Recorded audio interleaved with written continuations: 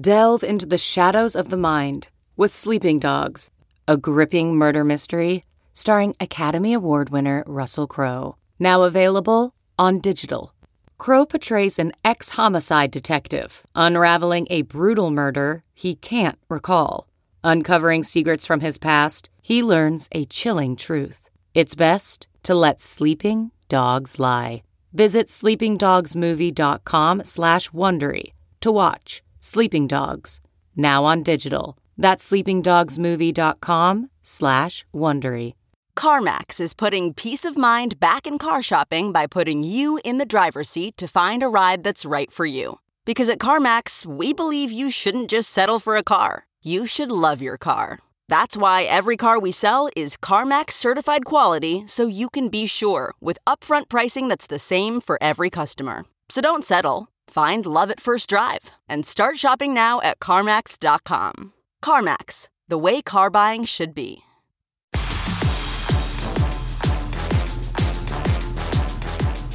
Welcome to the Yahoo Fantasy Football Forecast. I'm Liz Loza, he's Matt Harmon, and it is still, thankfully, the off-season. But fear not, my dear listeners.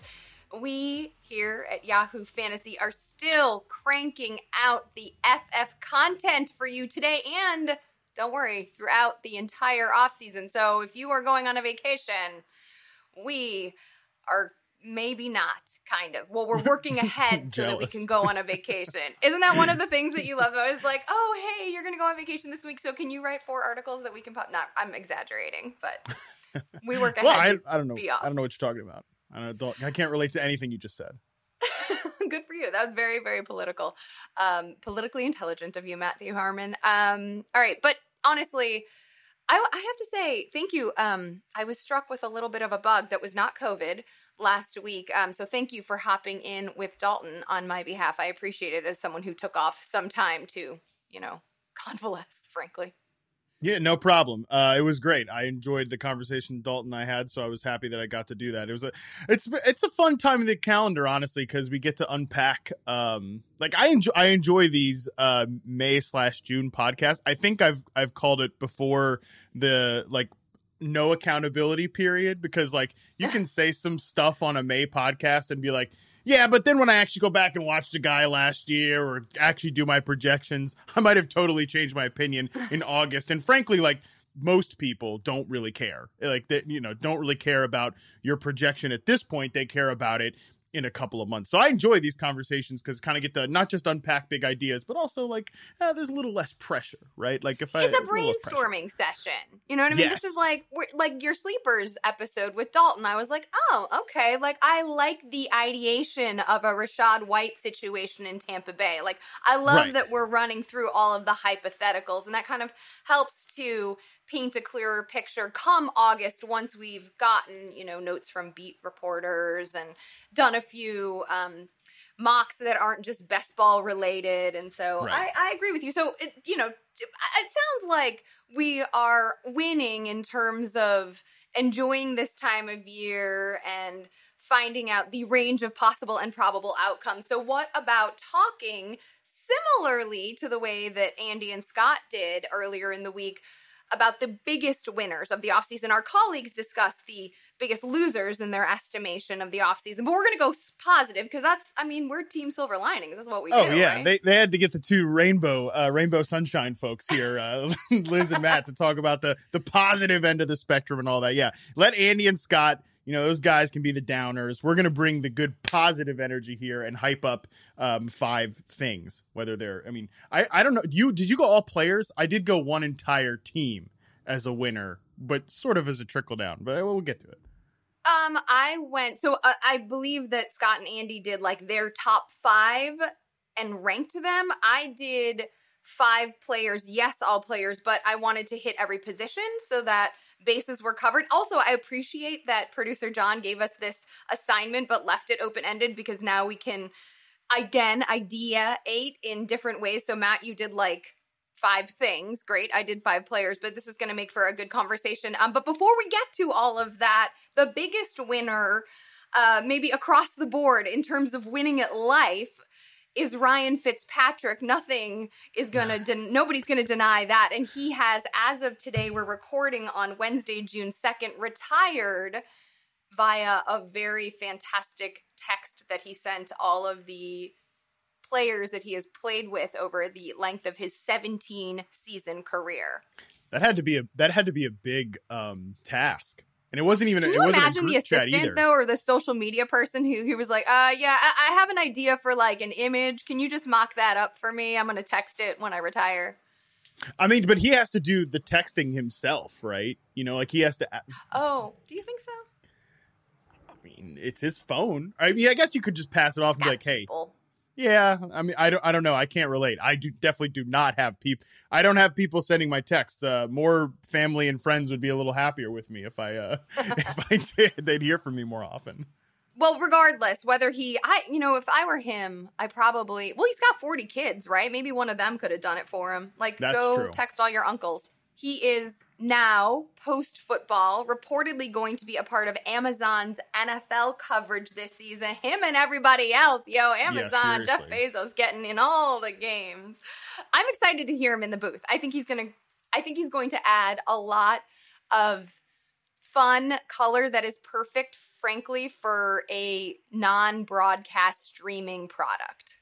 Yeah, I mean, I've had the pleasure of sitting down and talking with Fitz several times, both like pre and post pandemic, or like during pandemic, right? So we've done the Zoom thing and we've done the in-person thing, and he was a delight both times. Definitely does owe me for a certain sponsorship deal that I will not talk about on the air, but at some point, whenever I talk to him next, we're gonna have to. A couple shorts are going to have to fall off the back of the truck, at least for me. Let's just put it that way. But yeah, Fitz is great. He's the man. Hope he enjoys many like 3 button down days as a retired man, even if he's still working a little bit. Yeah, he's great. And obviously was one of the best characters in the league.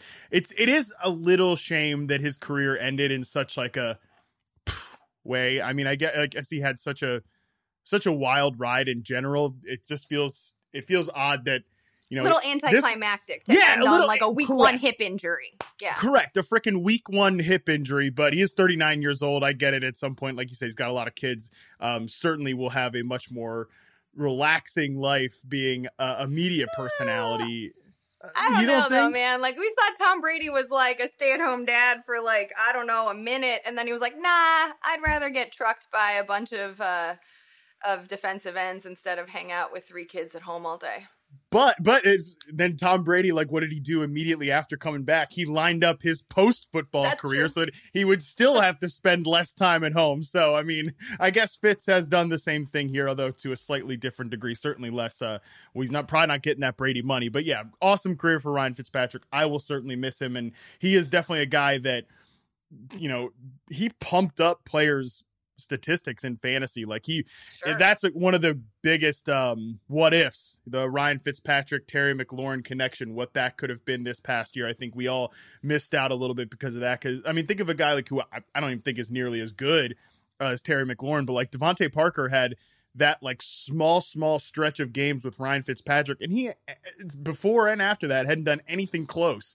And that is like the Ryan Fitzpatrick effect. Did the same thing in Tampa Bay with obviously guys who have produced with Tom Brady and Jameis Winston, a few other players, but like, you know, Deshaun Jackson had those crazy games in Tampa Bay with Ryan Fitzpatrick, Chris Godwin, Mike Evans. They had some big moments too. So I mean, he was certainly a guy that we adored in fantasy circles and real life NFL circles, and I'm looking forward to his post career playing, especially whenever we do our podcast where we do have to sort this whole discussion out. But again, I'll leave that absolutely. Ends his career just 10 passing yards shy of 35,000 and 244 total touchdowns.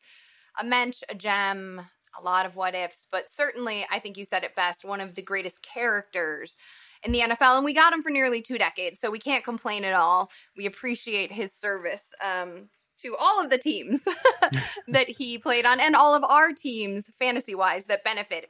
All right, so secret lists. It's funny that we're talking about Ryan Fitzpatrick, because last summer I definitely wrote a bunch of Superflex sleeper articles centered around his YOLO style of ball, and now we're going to move to some, I think there's like space, at least the way I understood the assignment, between sleepers, not necessarily as deep as you and Dalton discussed, and biggest winners, because chips have fallen in such a way that now maybe a player has an opportunity or a team has an opportunity to perform in a way that, you know, wasn't available to them in 2021. So I'm going to let you kick it off. Who or what would you like to begin with? Yeah, I'll go with number 5 on my list. And I actually have my first 3 guys that I'm going to talk about are all pretty big name players that will go, I think, in the first 2 rounds of basically every fantasy draft, actually. Went with the deep names for Dalton. With Dalton, I was like, I'm tapped out on deep names. Let me hit some chalk here. Starting with Aaron Jones. Aaron Jones, for me, I think is kind of like a sneaky winner, because I think he's not as simple as like, this receiver lost this other receiver on his team, therefore more targets are going to this guy. I got a couple of those too, but Aaron Jones is a little different because he has been a pretty big factor in the Packers passing game. And I think when we're looking at the Packers right now, you know, we're kind of getting those OTA trickles of like, oh, Christian Watson is dropping passes and blah, blah, blah. Shocking. Like, oh, Christian Watson is dropping passes. I don't know where we could have found data that would support that prediction. Nuts. And obviously, I think the entire fantasy world is a little burnt out on dropped off-season passes after the Ja'Marr Chase experience. But I will just say it's a little bit of a different experience between Ja'Marr Chase and Christian Watson. But that's I don't think that he's a rookie that is going to hit the ground running. Romeo Doubs is apparently looking like a guy who might factor in a little bit, but you know, he's a day 3 rookie, so let's not get crazy here. Like, the Packers do not have someone that's going to come in and just assume the bulk of what Davante Adams is left behind. There's no I think alpha. No, not even close. Really, a lot of their guys are slot receivers, you know, like Alan Lazard, Randall Cobb, even Amari Rodgers, if he, you know, manages to take a leap, is ideally a slot receiver. So I think their passing game is just going to look very different. I think Aaron Jones is going to see more targets than he's seen in previous years. Actually, when you look at the splits between games where Davante Adams does and does not play, Aaron Jones' targets actually tend to go up. And just in general, too, I think the Packers are going to be a very different team philosophically than they have been the last couple of years. Like, from an offensive perspective, I think they're more run heavy and slower paced than you think anyways. And the way that they have made improvements on defense, I think they're going to take those steps as like more of a run based offense, more of what, honestly, probably more of what we want, or what Matt LaFleur wants them to be. Like, this give and take between him and Aaron Rodgers, I think it's leaned more towards what Rodgers wants the last few years, and then is probably going to be more towards like what Matt LaFleur ideally wants. And I think a lot of that is going to be a benefactor for Aaron Jones. I think it's interesting because when I was looking to fill in my biggest winner at the running back position, I had Aaron Jones on my short list. And then I honestly didn't feel like quantifying the A.J. Dillon piece of it into the equation. But I think the way you have done it is brilliant, because Aaron Jones has, as you mentioned, seen a higher volume of targets. And Aaron Jones is also, like, I think lots of times we talk about running backs who catch passes. There are running backs who can work as dink and dunk pass catchers. And then there are running backs, as you well know, who run routes. And Aaron Jones is of the latter grouping, right? Like, there's a running back who can work as a receiver and a running back who can catch passes. And without Davante Adams in the mix, there also needs to be some veteran continuity that isn't just Randall Cobb, who can step up and be a safety valve for Aaron Rodgers. And as Scott Pianowski always says, like, Rodgers is a circle of trust guy, and that circle's small. And Aaron Jones certainly has it, which I also think then, like, in terms of longevity, like, I'm going to put him, and I believe you are too, Aaron Jones in like the top 12, right? He's like RB 11 to 13 range, depending on how you feel about some of the bigger names and their potential injury issues. And then A.J. Dillon to me is like a just RB 24 to 27, let's say. Yeah. Like, just on that RB 25 cusp. But because A.J. Dillon is part of the equation, and because Matt LaFleur, as you mentioned, doesn't really like a workhorse option and never has, we can look back to the data that was run during Jamal Williams' time in Green Bay, there is an opportunity now for Aaron Jones to stay fresh And I don't think that, like, I don't think he's going to see the same number of goal line touches, but I do think that, like, AJ Dillon will sort of receive that volatility, but I think it will be made up for in the increase in volume from a passing point of view. Yeah, you said top 12, top 13. I actually think, like, you know, from an overall perspective, I would have him top 12 overall. I just did yeah, that's what I mean. Right. Not even just running back. So, I mean, from like I would take him like at the 12th overall position. I just did a mock draft for the website. YahooSports.com. And I had him slotted at 1.12 as like a right around the turn there, and trying to signal to folks like I would want to be aggressive on Aaron Jones this year. And this is a whole nother tangent that we can talk about on the podcast at a different time, so don't have to talk about it now. But like running backs suck this year. Like the first round kind of sucks this year in general. We're just a weird phase in the position where these guys that have been great, like Dalvin Cook and Derrick Henry and Christian McCaffrey, like they haven't quite aged out, but nobody feels really great to pick this year. That like Aaron Jones is a guy that I'm not going to rank higher than those players, but I might be more excited to pick in early round 2 or late round 1. Yeah, I'm with you on that. So if we're talking about older running backs that some thought had aged out, I'm going to go to you did a running back, so I'm going to do a running back. I don't want to rank him as like my number 5 and work up or whatever. But I want to talk about Marlon Mack, because we are talking about biggest winners, right? Yeah. So I don't know if he's necessarily going to be a winner for fantasy, because obviously the Texans drafted Dameon Pierce. And so there's upside with the unknown, and the rookie does present an interesting factor. And in terms of ADP, both Mack and Pierce are being drafted around the same spot. So I think that Pierce is obviously going to get the love because of upside and because of the value. But in terms of Marlon Mack, like, at least he's going to get the chance in 22 to compete for the job. You know, like he was the guy in Indianapolis just 1 year with Andrew Luck in 2018. And in 2019, he was the RB20, right? 18 touches per game, 17 carries, and 1 catch on average per week. He was top 10 in yards created and breakaway runs. We've always known that he is super fast. In fact, the knock on Matt coming out of college was that he was a better athlete than he was football player. So like, has the evolution of his skill set in terms of being a pro in the league evolved? We will find out. We know he has the talent there. Obviously, we remember in 2020, week 1, the Achilles injury, then he was buried behind Jonathan Taylor in 2021. He's not that old, you know? No, he's not. Yeah. He hasn't, in terms of like tread on the tires too, he has the potential to prove that he is not washed, and he is listen, Lovie Smith is the head coach. Pep Hamilton and Lovie Smith are running the show in Houston. These dudes are not like new wave kind of guys. These are old school guys who like their vets, who want to make rookies, quote, prove it. I think Marlon Mack is getting buried because everyone assumes he is washed, and because we haven't heard from him, frankly, since 2019. I think it's a great call. And I wrote a piece earlier that, like, you know, Pierce is a rookie to watch, you know, or whatever, but he's a rookie. Like he might not make it at all at this point. Like, so I have zero player takes on Pierce, like as a running back. So I could take it or leave it. Right. And Marlon Mack is a guy who has had he's been like a volume guy too. They never quite used him in the passing game, and Rex Burkhead is still around too with the Texans. So like he might end up being the pass down back, but you're right. The Texans certainly are going to want to be a conservative offense. They're going to want to run the ball a little bit, you know, with Davis Mills there at quarterback. So I think that's a great call. He's certainly a guy that's not going to get drafted. He's not going to get steamed up by anybody. You know, Pierce at some point could get really steamed up to the point that, you know, Mack ends up being a huge value. I wouldn't be surprised either if it's like one of those situations where Marlon Mack is the guy in September and even October, and then things slowly shift to the rookie as the year goes on. But if you spend a 12th round pick on Marlon Mack, you don't give a damn about December, right? You're just trying to get a couple weeks out of Marlon Mack early on. So I like that. Hopefully you're proactive enough and you're listening to the Yahoo Fantasy Football Forecast every week, so you are reading the tea leaves and making adjustments before, you know, Pierce is picked up off of waivers or before he has that breakout game. I agree. I think there's probably going to be a transitional space.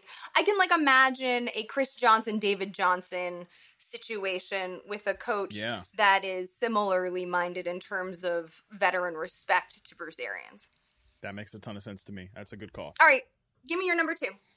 My number 2 or guy. Your number 4, I guess. my number 4. I am going with another guy that's going to get drafted probably in the first round this year, and that's Stefon Diggs. And this is sort of like I actually want to talk to you about Gabe Davis sort of thing. How do you feel about Gabe Davis? I think so I wrote a bunch of Gabe Davis was on my like favorite sleepers list last summer, right? And then I was like painstakingly waiting for the breakout. It happened at a time where not many people could really use him. I think that Gabe Davis is like a great red zone weapon, but I don't know if he is an every week playmaker, right? Like he gets those high value targets depending on, frankly, Dawson Knox's assignments and health. And then I don't know if he is going to take the leap to what we thought Kenny Golladay could have been, or a Mike Evans. I mean, not as like physical as those guys, but in terms of just like constantly coming down with TDs, I think he is, high risk, high reward player and not particularly consistent. I think Kenny Golladay, I would put Cortland Sutton on that's the like hopeful access that you're wanting to see Gabe Davis go down, because as a rookie, completely raw, made some big plays, certainly, but very raw as a route runner, not there technically. I think you saw some developmental steps in year 2, but a really inconsistent guy. And I know everybody points to the 4 touchdown game, against the Chiefs in the playoffs. I mean, bro, go back. I don't want to be the hashtag watch the film, bro, but like seriously, go back and watch it. Like, because I mean, there's a lot of like Chiefs defenders in the secondary falling down in zone coverage. Diggs getting a lot of defensive attention.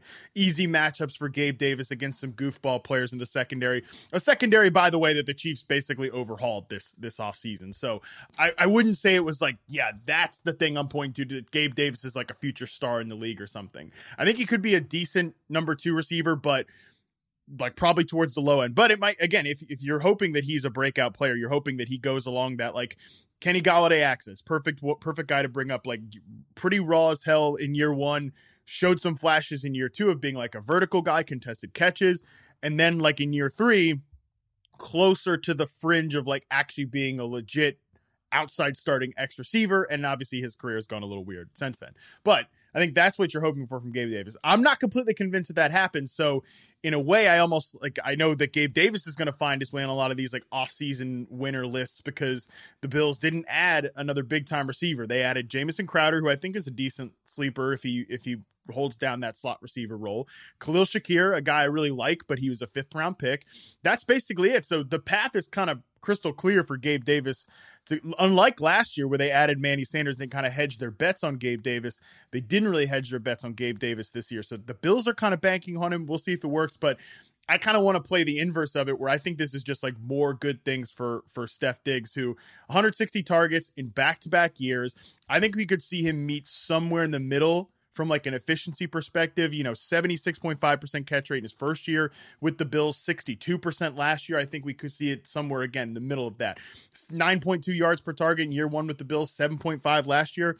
Maybe we see somewhere in the 8 range. Touchdowns 8 to 10 there between the first 2 years. I think we could maybe see again something similar in that range. So I think that Diggs is a guy that, like last year, I was willing to say like he could be the best receiver in fantasy.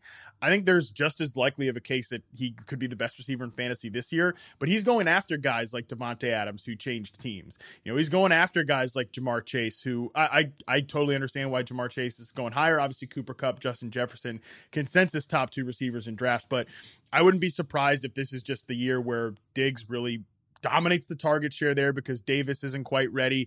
Crowder and Shakir are not like big time needle mover players, and Diggs has that wide receiver 1 overall season in his range of outcomes, and I don't think he's quite getting discussed that way, because last year was a little like it was great. He was a top 10 receiver, but it was like kind of not it was never in contention to be like that wide receiver 1 overall last year. I think this year actually could be that season. What do you think in terms of, because again, I think touchdowns are going to be key for Gabe Davis's fantasy value. And I agree with you, between 8 to 10 I would say just over 100 catches, 1,200-ish yards, and 8 to 9. I don't think that Diggs gets to double digits. Scores seems about right. obviously we're going to imagine fewer than 70 catches for Davis. I don't think he hits 1,000 yards, but could he tie Diggs in number of touchdowns with, let's say, 8? I don't like, I'm still not sold unless he has another one of these blow up games where like he gets 3 in week 7, you know, and that kind of like alters his total. But I would take the under on 8 totals for Gabe Davis. I think that makes sense to me. He's a very inconsistent player. Like I mentioned, he was great in that game against the Chiefs. I think he definitely got some help there. You don't score 4 touchdowns without the defense giving you a little help. Let's just put it that way. Yeah. But then you go back and watch the game out of nowhere, right? And again, I do think he's going to benefit from a lot of looks where, you know, Diggs draws the extra defensive coverage, stuff like that. But then you watch Gabe Davis in, I think it was their final regular season game against the Dolphins where they were competing for full 4 quarters. Gabe Davis gets thrown double-digit target. He was terrible in that game. And that was like 3 weeks before that Chiefs game. So that's still again, it's that inconsistency. I think he could have massive games and then really slow games too. Yep, so that's just, and I just wonder where he comes down, like in terms of ADP in redraft leagues, because like the best ball bros are already ready to buy all the way in. We'll see where it happens in come August, September. No Brian Dable too. So I think that's a factor that people are maybe forgetting. All right. So my wide receiver is Devontae Parker. We talked about, you mentioned him earlier when we were discussing Ryan Fitzpatrick. I said mean things about him. Well, no, because I think you are 100% correct. We haven't heard from him save that blow up year, but we also know what kind of pass catcher he is, right? 6'3", 210. He doesn't necessarily gain great separation, but he's great in contested situations. In fact, he has earned at least a top 21 contested catch rate over his last 3 consecutive campaigns. Injuries have always been part of his story since his rookie season. He is 2 years removed from that 2019 career effort where he cleared 1,200 yards and managed 9 touchdowns, was a top 7 fantasy wideout. But I think he is also the biggest winner because, and this is some real and like some non-fantasy analysis, this is an intradivisional trade, right? Like Parker requested that Miami grant the move to New England, and the Dolphins allowed it. And that, given the like soft tissue issues that kept him off the field last season, is a little bit curious to me. Like, well, maybe they were okay with it. Like, I don't know, if they weren't okay with it, then it probably wouldn't have happened. But I still think that gives Parker, like, that makes him a winner, right? He gets to stay in the division. He gets to like work out any feelings he had about Miami, which I imagine there are a good amount, right? Bill Belichick, like, by the way, calling the plays in New England. Like, we there is no offensive coordinator that we know of, right? That's a weird situation. Very odd. Agreed. We're looking at the OTAs and he's like got the clipboard and he's noting up the wide receiver. So at least for right now, in June, in brainstorming season, he is the OC. And I feel like if he wanted Parker, then he's going to use him for as long as Parker's hamstrings are able to support him. And he's going to work as the team's X receiver because we know what kind of receiver he is. So like Kendrick Bourne, when I talked to Mac Jones at the Super Bowl, he immediately talked up Kendrick Bourne as someone that like emerged for him, that he had trust and chemistry with. But like Bourne is not a number 1. Devontae Parker can be the complement on the outside to Bourne. And I feel like Parker, again, health is going to be a major factor, but like here's a nice sleeper who is definitely, like, will he be healthy in October? I don't know. He is definitely going to be healthy week 1 when the Patriots play the Dolphins. So I love it. I love it for a hot start. And I do think he could flirt with like 700 yards and 5 touchdowns. Yeah, Bill Belichick, the only 70-plus-year-old who's trying to take on more jobs instead of getting less off his plate. I mean, it's quite a thing he's doing there. I like this call a lot because it's the old one of these things doesn't look like the other thing what we've talked about with receivers in the past. And you know, the Patriots are one of these teams that are looking at the wide receiver position and collecting all different types, which I love when teams do this. I mean, sometimes it's just like, hey, get a ton of good receivers and line them up wherever you want. These guys are all really good. Who cares? Other times it's like get a bunch of complementary players like the Patriots are doing. You know, Parker at X. I like Jakobi Meyers as a slot receiver still, and Kendrick Bourne is like that inside-outside versatility Z receiver as well. So that looks pretty good. And Parker, like you said, just...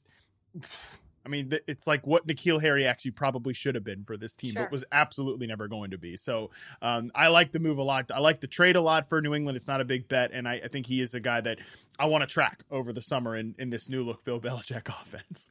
We've won at Miami, so going home for him while being away is an interesting... 80-plus yards and a touchdown in week 1. Book it. Boom! I love it. All right, let's write that one down. Producer John, write that one down. This will be fun to come back to. All right, Matt, give me your number 3. My number 3, another big name player here. I went with CeeDee Lamb because all of the excitement for CeeDee Lamb last year didn't quite materialize, but like the dynasty whack jobs out there are like kind of down on CeeDee Lamb after year 2. But I mean, give me a break. The guy was really. Like, this is another one. Like you go back and watch CeeDee Lamb last year, he was awesome. And I'm curious where you feel he fits best as like, because he's done a little slot receiver stuff. He's done a little outside receiver stuff. I want to see him actually play more on the outside. Certainly get him some slot looks in 3 receiver sets. That'll be awesome too. He can do that. But in Dallas's offense too, especially when they have, and obviously I'm kind of bearing the lead here, as I talked about earlier, that, you know, sometimes it's just like this receiver lost this player, he's going to get a bump in targets. That's obviously the deal with CeeDee Lamb here. Like they get Amari Cooper out of there. Michael Gallup is going to probably start the season slow, if not just straight up on the PUP. The only consequential additions that they made in this receiver room, and they lost Cedric Wilson too, who was their primary slot receiver last year. He signed with the aforementioned Miami Dolphins. They added James Washington, who I think is interesting, but is currently in a walking boot, and Jalen Tolbert, a receiver I like, but again, 3rd round rookie. I do think Jalen Tolbert's a name to keep an eye on as well. But CeeDee Lamb is just going to dominate this freaking target share from the wide receiver position. And I think he is so good. In Dallas's offense specifically, like I've long been like Amari Cooper is not that good truther. Like I think he's one of, if not the most overrated receivers in the NFL. The people who think like he's a great route runner because the damn check down Instagram account posts a couple of cool things. Sure, whatever. But I think CeeDee Lamb's a better player. I think he's a better route runner, better separator, better in contested situations. Overall, I think if you put him in that like Z receiver, move around the formation, pre-snap that Amari Cooper, if you put CeeDee Lamb in that role, I think you're going to get a way better and a way consistent output than what Amari Cooper's giving you. And I know you have to like kind of pay the iron price, you know, shout out Game of Thrones. Like you got to pay the iron price to get CeeDee Lamb this year. I think it might be worth it. I think he has top 5 receiver in his range of outcomes this year. I think this is an interesting question. I think, first of all, you mentioned Jalen Tolbert, which I loved. And I think that Jalen Tolbert is probably there as insurance for Michael Gallup. Yeah. What I don't like about this offense and what I didn't like about it last year is that CeeDee Lamb and Amari Cooper are both different styles, certainly, but both have the ability to work inside and out, right? Can both work as slot receivers. I think Cooper is a way less physical, much more finesse type of receiver that can work similar levels of the field as Lamb. But Lamb has, I mean, it's trite, we all know it by now, but like the yards after catch ability, the speed, the like dense physicality almost. I just, you know, like even when I look at them like physically, like CeeDee Lamb is just got more spark to the engine. Oof. And Cooper is more of Cooper's more of a fluid sort of player. So I wish that this offense had sort of a traditional bigger outside body. Maybe that will end up, you know, being Dalton Schultz in a weird way again. Like I wish there was a little bit more girth, frankly, to this offense. And I do think that would help Lamb. But I also think, to your point, and obviously this is something that you probably share in RP, that Lamb has enough skill to make up for the lack of hulking physical presence that's missing, I think, from the offense. Yeah, I think all that was really missing for Lamb to smash last year was more volume, and he's certainly going to get more volume now with Cooper out of the way. I just think, and I mean, maybe more health from Dak Prescott, sure. like more consistency, you know. Yeah, definitely. I think that Dak was probably never the same after that. Was like the quad injury that forced him to calf injury, that forced him to miss the 1 week where Cooper Rush, I think on Halloween, diced up they won that game against Vikings. CeeDee Lamb was awesome in that game, by the way. But yeah, I mean, ideally it should be Michael Gallup and X when he's healthy, but that's a when/if sort of thing.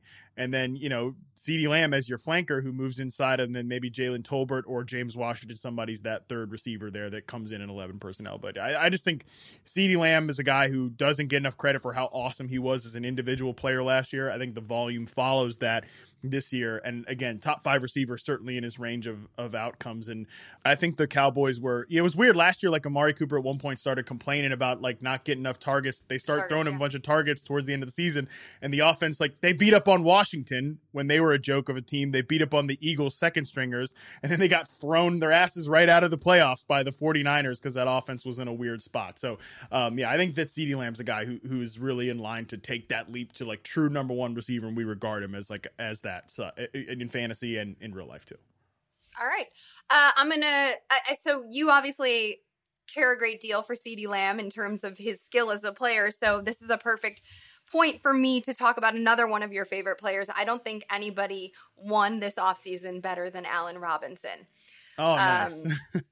Get ready. Like, this dude got $46.5 million for 3 years, over $30 million guaranteed. By the way, that's the number we all need to care about, the $30 million guaranteed. It's not the biggest contract, obviously, when we have an offseason like Tyreek Hill and Devontae Adams have, but he gets to go from whatever that was in Chicago to the Super Bowl champion Los Angeles Rams. I mean, I think this should be the number 1 biggest winner on everybody's list. Like, just some numbers for context.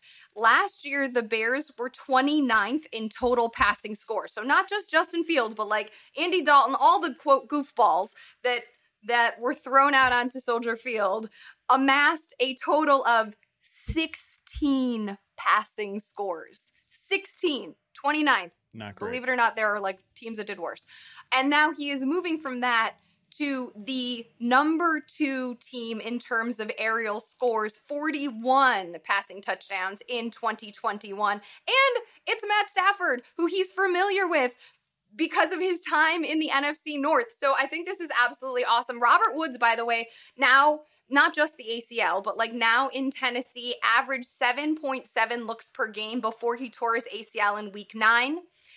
OBJ averaged 6 targets per contest from weeks 10 through 18. Remember, he like stepped in right as Woods hurt himself. And there was some adjustment time there when McVay was figuring out how to properly fold OBJ into the offense, also including Van Jefferson. So like, if Woods averaged over 7 and OBJ averaged 6, that means that like, will Allen Robinson get his requisite 150 prior to 2021 targets? No. Will he get 100? Hell effing yes, he will.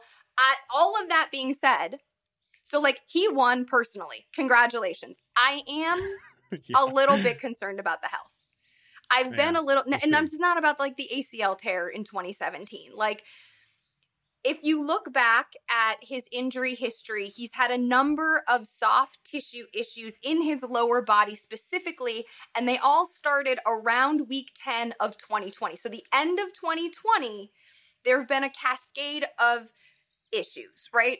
I don't know, obviously COVID, he lost a ton of weight. I imagine he also kind of, in a similar way to what Kenny Golladay did, maybe stopped hoofing as hard, knowing that his time in the city was done and he made a business decision. I do think that, top 24, a low-end wide receiver 2 is definitely not just like within his range of possible outcomes, but probable outcomes. I am, however, believing that there should be a little bit of a discount because of the potential durability concerns.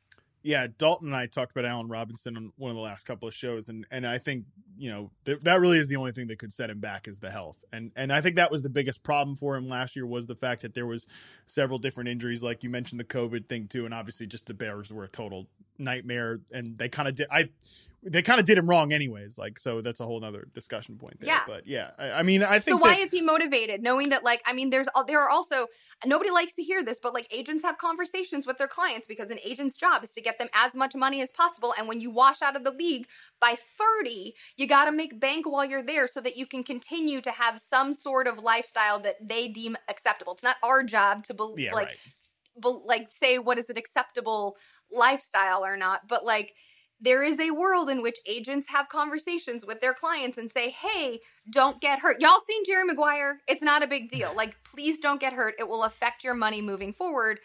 I do think that's part of the reason that Kenny Golladay, you know, never came back in Matt Stafford's last year in Detroit, and then hit the market and got bank, even if it didn't work out for fantasy heads in his first year in New York.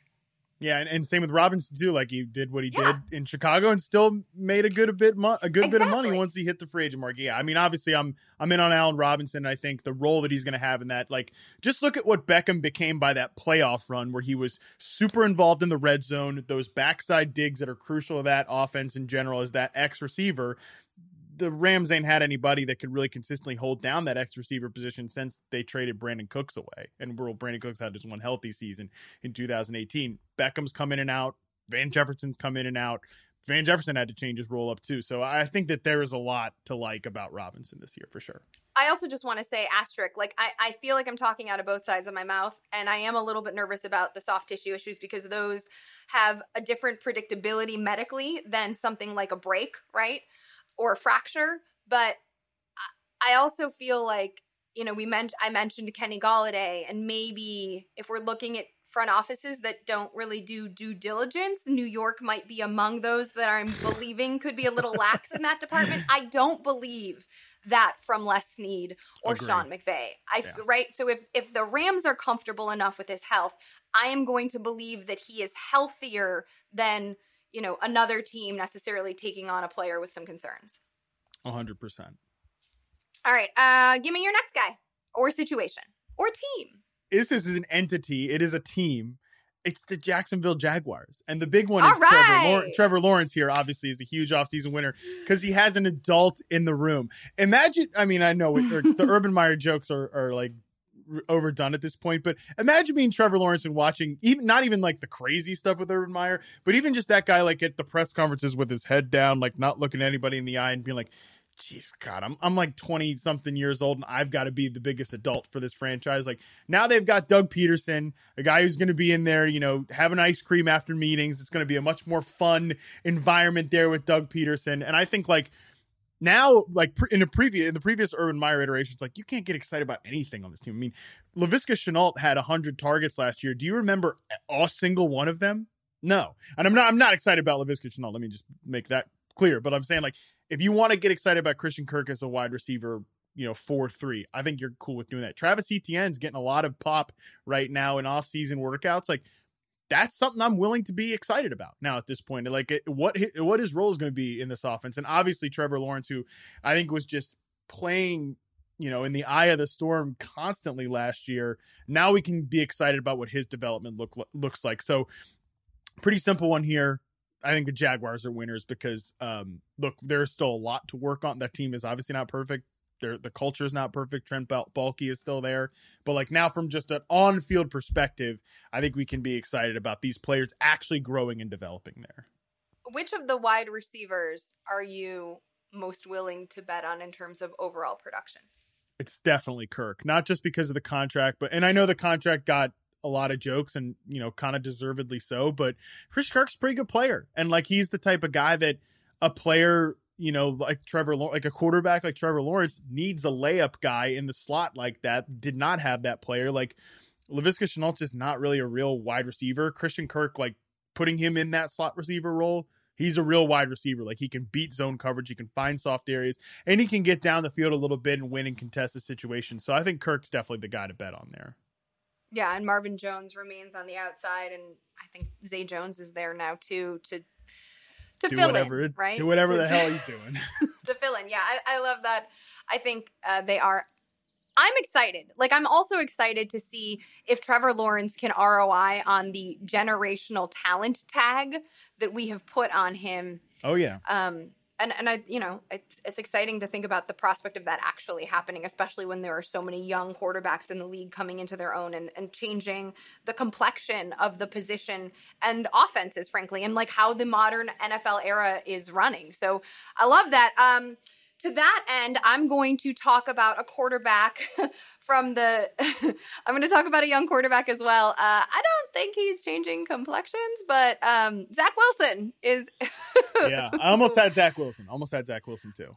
I mean, you can say what you want about him and his skill set and whether it was overhyped, but he is a giant winner.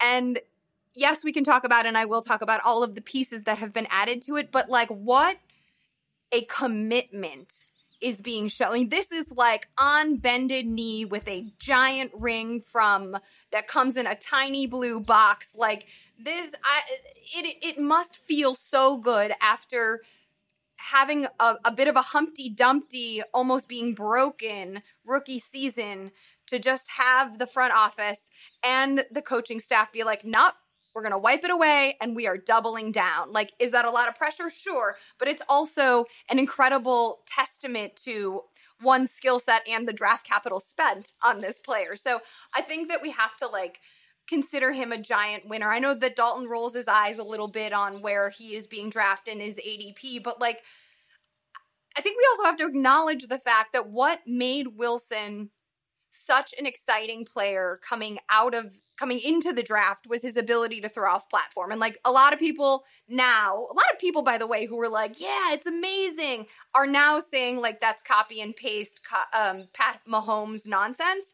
And I talked about this with Eric Edholm, was like, are we really expecting him not to get trucked in the NFL? This isn't BYU, the amount of time he had, but I feel like the Jets acknowledge that they want to get Wilson's best out of him, this ability to anticipate, this ability to work as a rusher, to be a bit impro, unpredictable, and they're doing that hopefully by getting Mekhi Becton back to health. We'll see what the conditioning looks like. That's a giant question mark. Not going to feel great about it until, we have more facts probably in July or August.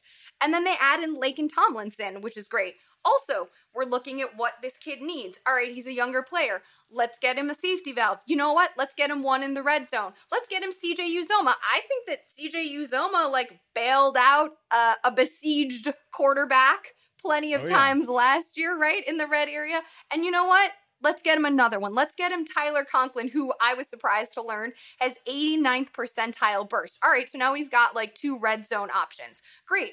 Here is a stat that I found from Wilson. We all know it was a disaster, right? True passer rating of just 72.2, which is the QB 25.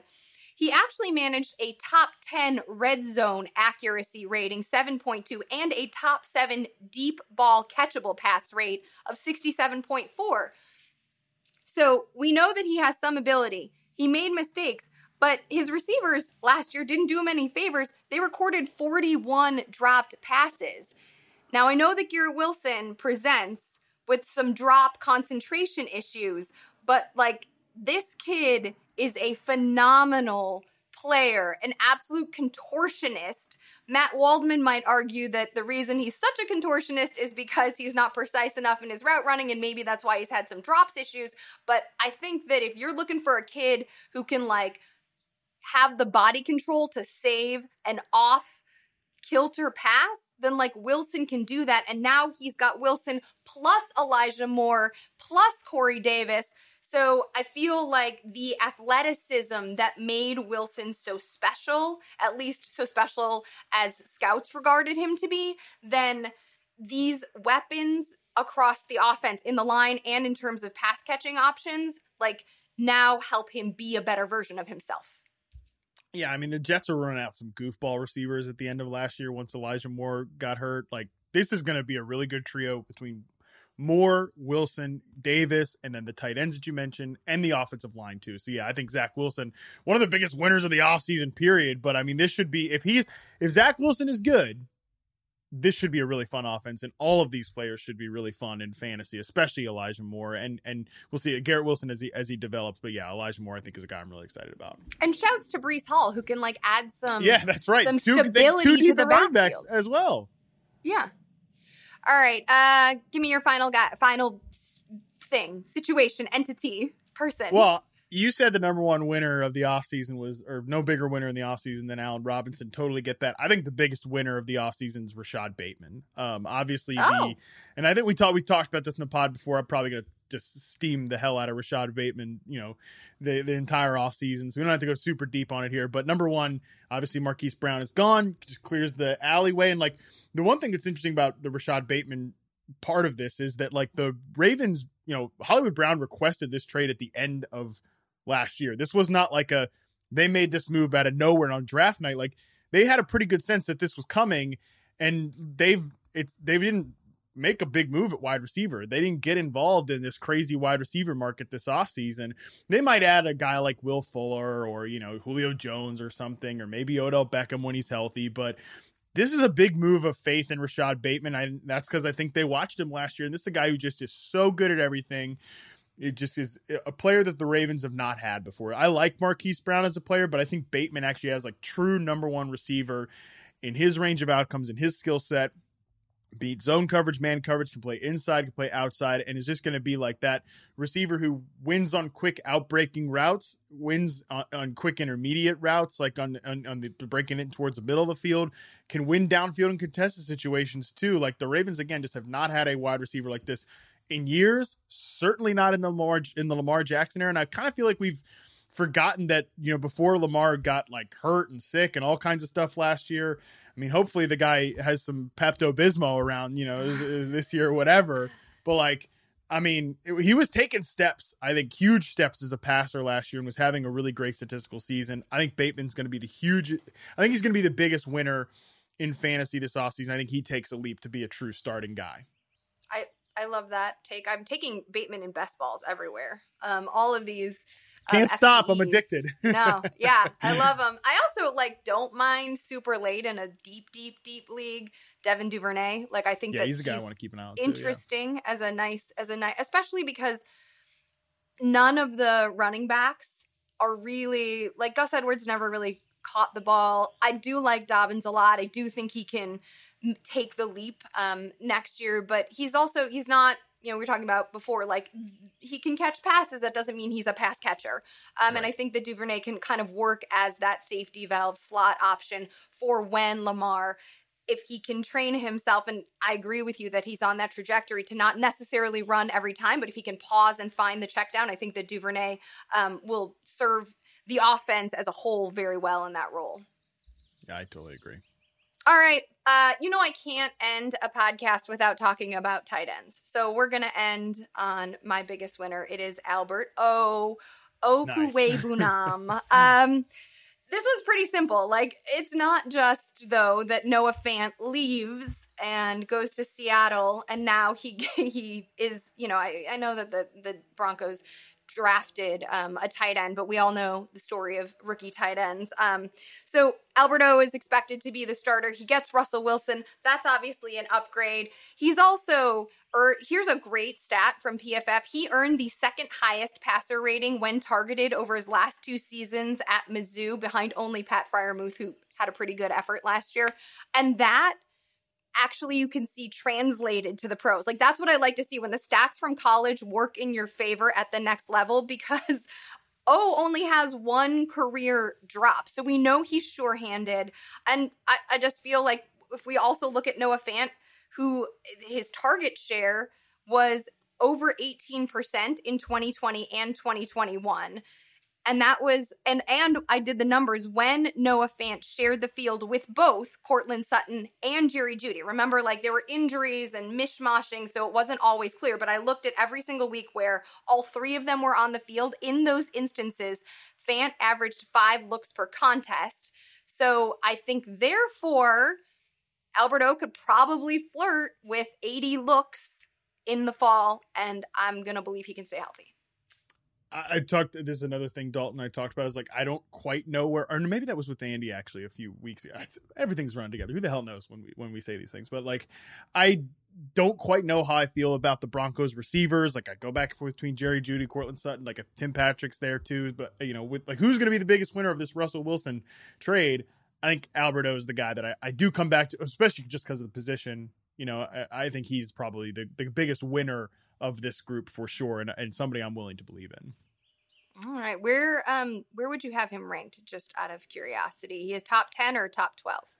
Definitely, I think he's definitely top 12. But I think I could probably end up pushing him to like tight end 9 or something like that. I think. Yeah. I think I have him like 12-ish, but I keep wanting to push him a little bit higher.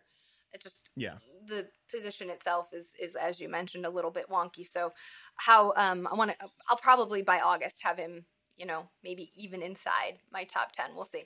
All right, so that is going to do it for this episode of the off-season's biggest winners. I hope y'all enjoyed it. Hope you feel like you're pumped up and feeling optimistic, ready to tackle your summer day. If so, great. If not, too bad for you, guy. I don't know. Go have a Jamba Juice if those still exist. You can follow me on Twitter at LizLoza_FF. That is Matt at MattHarmon_BYB. And while you're there, make sure you're following at Yahoo Fantasy. Andy and Scott will be back on Monday with more fantasy goodness. Until then, we're out.